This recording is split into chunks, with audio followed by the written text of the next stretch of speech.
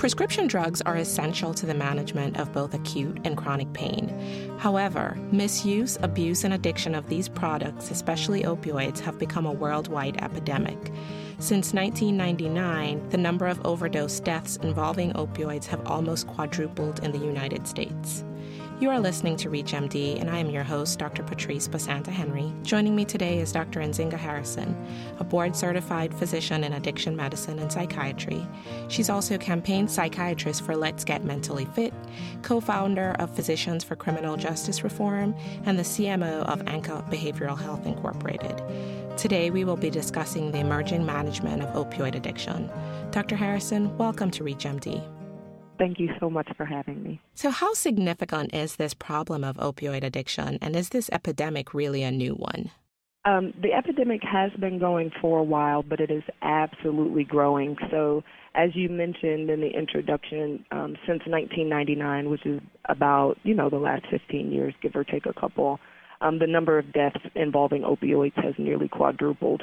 To put a number to that, in 2014, more people died from drug overdoses than in any previous year on record, and the majority of those overdose deaths involved an opioid.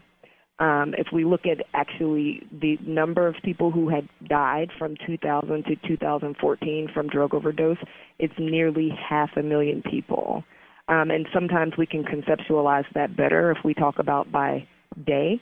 That's approximately 78 Americans, so not worldwide, just in this country, that are dying every single day from an opioid overdose. So it absolutely is as bad as is being reported, and it absolutely is growing exponentially. Another factor that is really driving the current attention that the opioid epidemic is getting is that it was previously almost exclusively an urban problem. And now, with the increased availability of prescription opioids, it's beginning to really affect small towns, upper-class suburbs, and this is a population that had not previously been affected. And so this spread is really starting to increase awareness of the problem. So with all the awareness out there with this opioid epidemic, there seems to be somewhat of a blame on the physicians. How much have physicians contributed to the epidemic? Well, unfortunately, we have contributed to this epidemic, but you're right. The public tenor right now is really kind of very litigious and very blaming, as if physicians have the entire responsibility, which is not completely true. But if we look at our role in it, we know that overdoses from prescription opioid pain relievers, so like your OxyContin, your morphine, your hydrocodone, these are a driving factor in the increase in opioid overdose deaths that we've seen over the past year. Specifically looking at those prescription medications, including methadone, overdose deaths have quadrupled since 1999. And so without physicians, people could not get prescriptions to get access to those medications. And so our prescription patterns have absolutely played a role. I'll give just one more fact to support that statement, which is since 1999, so approximately the last 15 years, the number of prescription pain medications sold in the United States nearly quadrupled. And yet, when we look at the overall prevalence and the amount of pain that Americans report, there's been no change. So in the face of a flat curve for pain, we're seeing really an exponential increase in the number of prescriptions we're writing for these medications. Some of that because we didn't fully appreciate how dangerous they can be. Now that we're appreciating how dangerous they can be, it's our responsibility to contribute to curbing the epidemic. So the big question is, how do we do that? How do we not contribute? And it's difficult. So, of course, the easy answer is don't write prescriptions for pain medications, but that's not so easy, right? So as physicians, it is our responsibility to adequately manage the medical conditions that our patients present to us with. And chronic pain is absolutely, when including low back pain and headaches, the most common medical condition that we treat in the United States. And so we have to find those evidence-based ways that we can treat chronic pain syndromes without using opioid prescription medications. We need to work with our, allied health partners, so dentists, especially our physicians in the emergency room that are seeing people with acute pain, and try to minimize the prescriptions that are coming out of those, especially doctors that don't have the benefit of long-term relationships with patients. They're at especially increased risk for writing a high number of prescription medications. And then, honestly, being able to accurately convey the risk that these medications carry to our patients, which gives us the ability to say no. So we're in a time where patient satisfaction drives a lot of how we get measured, and you can, notice a decrease in your patient satisfaction because you say no to writing a prescription medication. But if we can really have a collective, unified voice where we're all speaking the same language, the risk for you is too high, that's why the answer is no, then we'll start to get support around, other industries understanding why we're saying no. It's certainly a dilemma. Are there specific guidelines that we as physicians can use to curb the epidemic? So there actually are. The CDC released guidelines for prescribing opioids for chronic pain. I would definitely recommend that every physician download it and start changing your practice pattern to meet these guidelines. And I want to emphasize that we are in an incredibly litigious time for suing doctors for opioid overdose deaths. A great fraction of the general public really believes that it is our fault when people die of these opioid overdoses. If you can follow these guidelines and document your chart according to these guidelines, you will be protecting not only your patients but also yourself. And so the CDC released this guideline. It basically has 12 recommendations. I won't go through all of them, but I'll highlight the biggest ones that really touch physicians of all specialties. The number one recommendation was non-pharmacologic and non-opioid therapy for chronic pain. So non-opioid therapy as a first line is not a new recommendation, but non-pharmacologic therapy at all. And so that's for those treatments that are not medication at all. There's an evidence base for exercise, for physical therapy, for weight loss, for cognitive behavioral therapy. They're pushing more support behind interventional procedures. So the data shows that all of those confer less risk than an opioid therapy.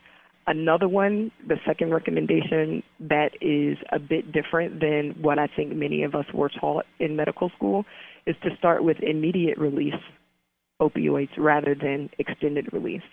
And the reason is because extended release opioids have more respiratory depression that is still happening even when the pain effect wears off. So your patient feels their pain come back. They take another dose of a long-acting opioid, and they compound the respiratory depression, thereby increasing their risk for overdose. So whereas we've been told before, use a long-acting whenever possible to reduce abuse and diversion, this guideline actually turns that on its head and says to reduce the risk of overdose, use immediate release. Try not to go over 90 milligrams of morphine milligram equivalents a day. Identify your high-risk patients, so anyone with a history of depression, anxiety, other psychiatric disorder, substance use disorder, and then as much as possible avoid concurrent benzodiazepine use because those also reduce respiratory efforts and can compound the overdose risk of opioids.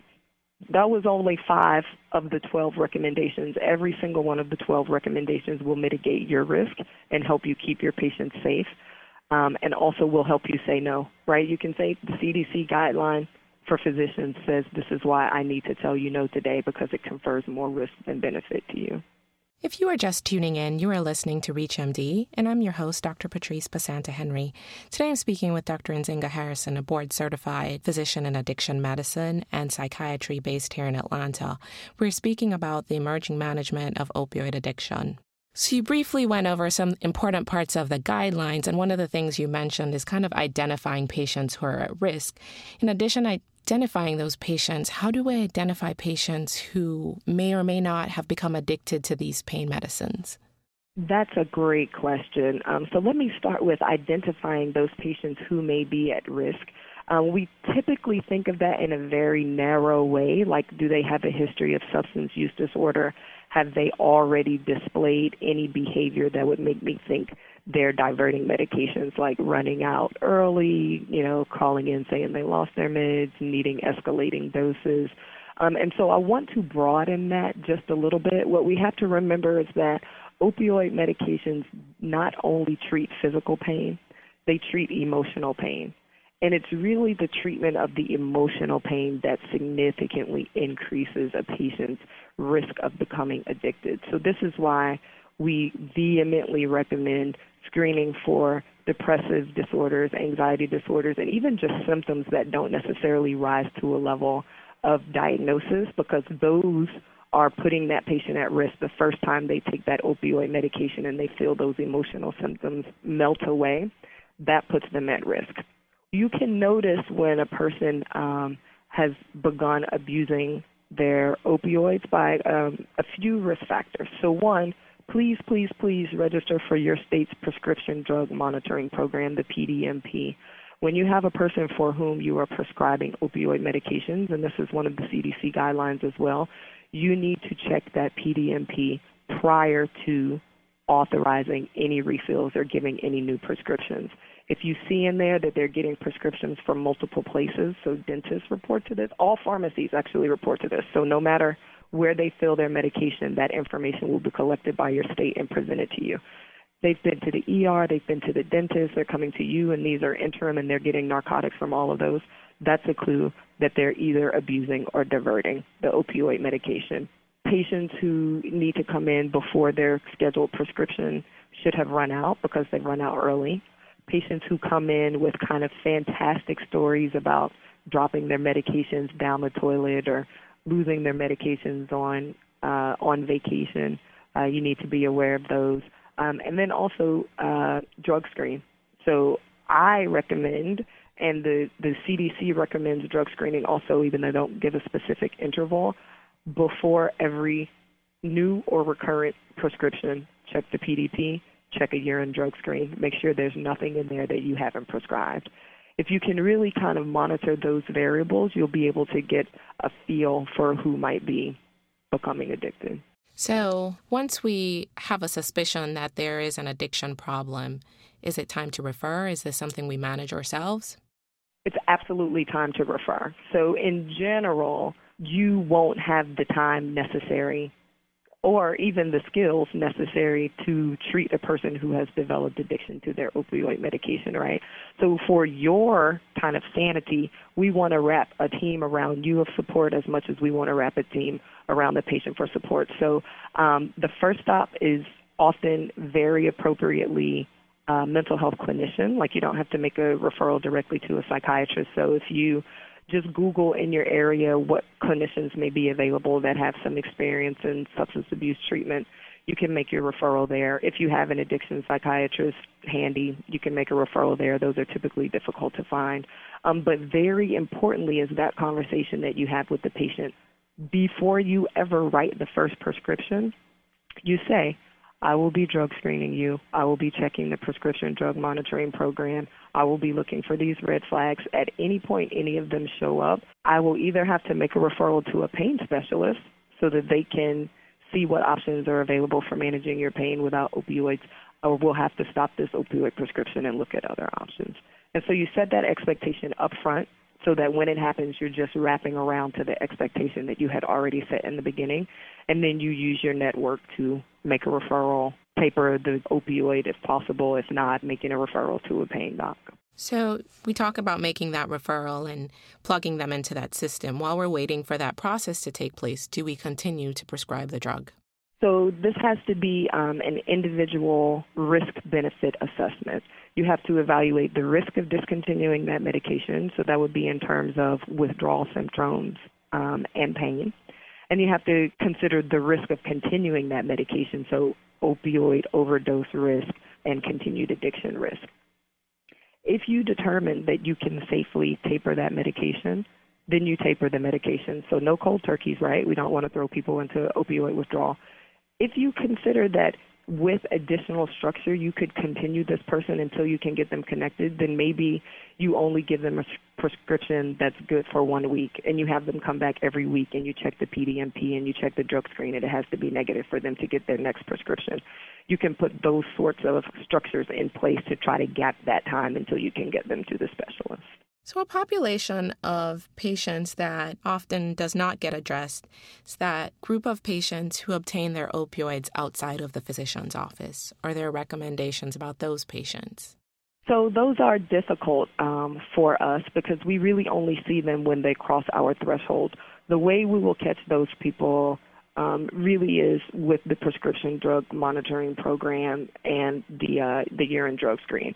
So if they frankly do not have a prescription at all and they're just getting it off the street, the PDMP won't show that to us. But often they will have stopped through a dentist office or an emergency room or an urgent care, even though they've been really great about putting controls in place for this. So sometimes it may flag. But the other place you will find that is the urine drug screen. So if you know you have not prescribed that medication for them and it shows up, then you can start to talk there. But the other, and this is in the CDC guidelines also, is Narcan, right? So this entire effort is focused on reducing opioid overdose deaths. And we know that Narcan can reverse the respiratory depression that is the reason why people die from an opioid overdose. In most states across this country, physicians and actually community organizations can provide either a prescription for Narcan or actually a Narcan kit to anyone.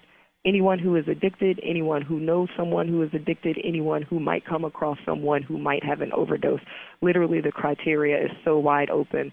And they come with specific instructions, and you give the education about how to deliver a Narcan and then to call 911. And this is an evidence-based strategy that is absolutely reducing the number of opioid overdose deaths that we're seeing. Once we do identify these patients and we do get them into treatment, how successful is treatment? So treatments for those patients who become addicted to opioid medications, either through prescriptions or through some other means. Patients that become addicted from a prescription, like other chronic medical illness, the shorter amount of time they've had the addiction, the better the prognosis. The less severe the addiction, the better the prognosis. This is why it's our responsibility to identify and intervene as early as possible. And, of course, prevention even first. Prevention and then early identification and intervention. There is some preliminary data that maybe patients who have not yet made the conversion from pain meds to heroin, because that conversion definitely happens, may have a better prognosis. And so to put numbers on it, when we look at substance use disorders in general, the relapse rate is actually equivalent to that of diabetes or asthma or hypertension. And so the number of people that have a relapse of their symptoms in any given year is about 60% for any chronic medical illness, and substance abuse is the same. And so if we look at it like that, then the success rate is equivalent to the success rate for diabetes, hypertension, and asthma. Although 60% will relapse in a year, 40% won't. And so it's absolutely our responsibility to, make treatment available to that 40% and even try to work on getting that to be a higher number by intervening as early as possible. We are nearing the end of our time together. Do you have any final thoughts for us? Yes. So my final thought is that I want to emphasize that this is our responsibility. The CDC has done us a great favor by releasing these guidelines because now we have, an official evidence-based practice guideline that we can fall back on to support us when we say no. We actually also have that guideline to help us with our documentation. I cannot emphasize enough how important it is to protect yourself around this issue. Doctors are getting criminal charges and going to prison as a result of overdose deaths among their patient populations. And so you need to please review those CDC guidelines and implement those practice changes and document them in your charts so that your patients can be safe and so that your practice can be safe. Dr. Harrison, thank you for joining us today. This has certainly been a timely review of an important topic. Thank you so much. And to download this podcast and others in this series, please visit reachmd.com. We welcome you to share, like, and comment on this podcast. I am your host, Dr. Patrice Basanta Henry, and you've been listening to ReachMD. Be part of the knowledge. Thank you for listening.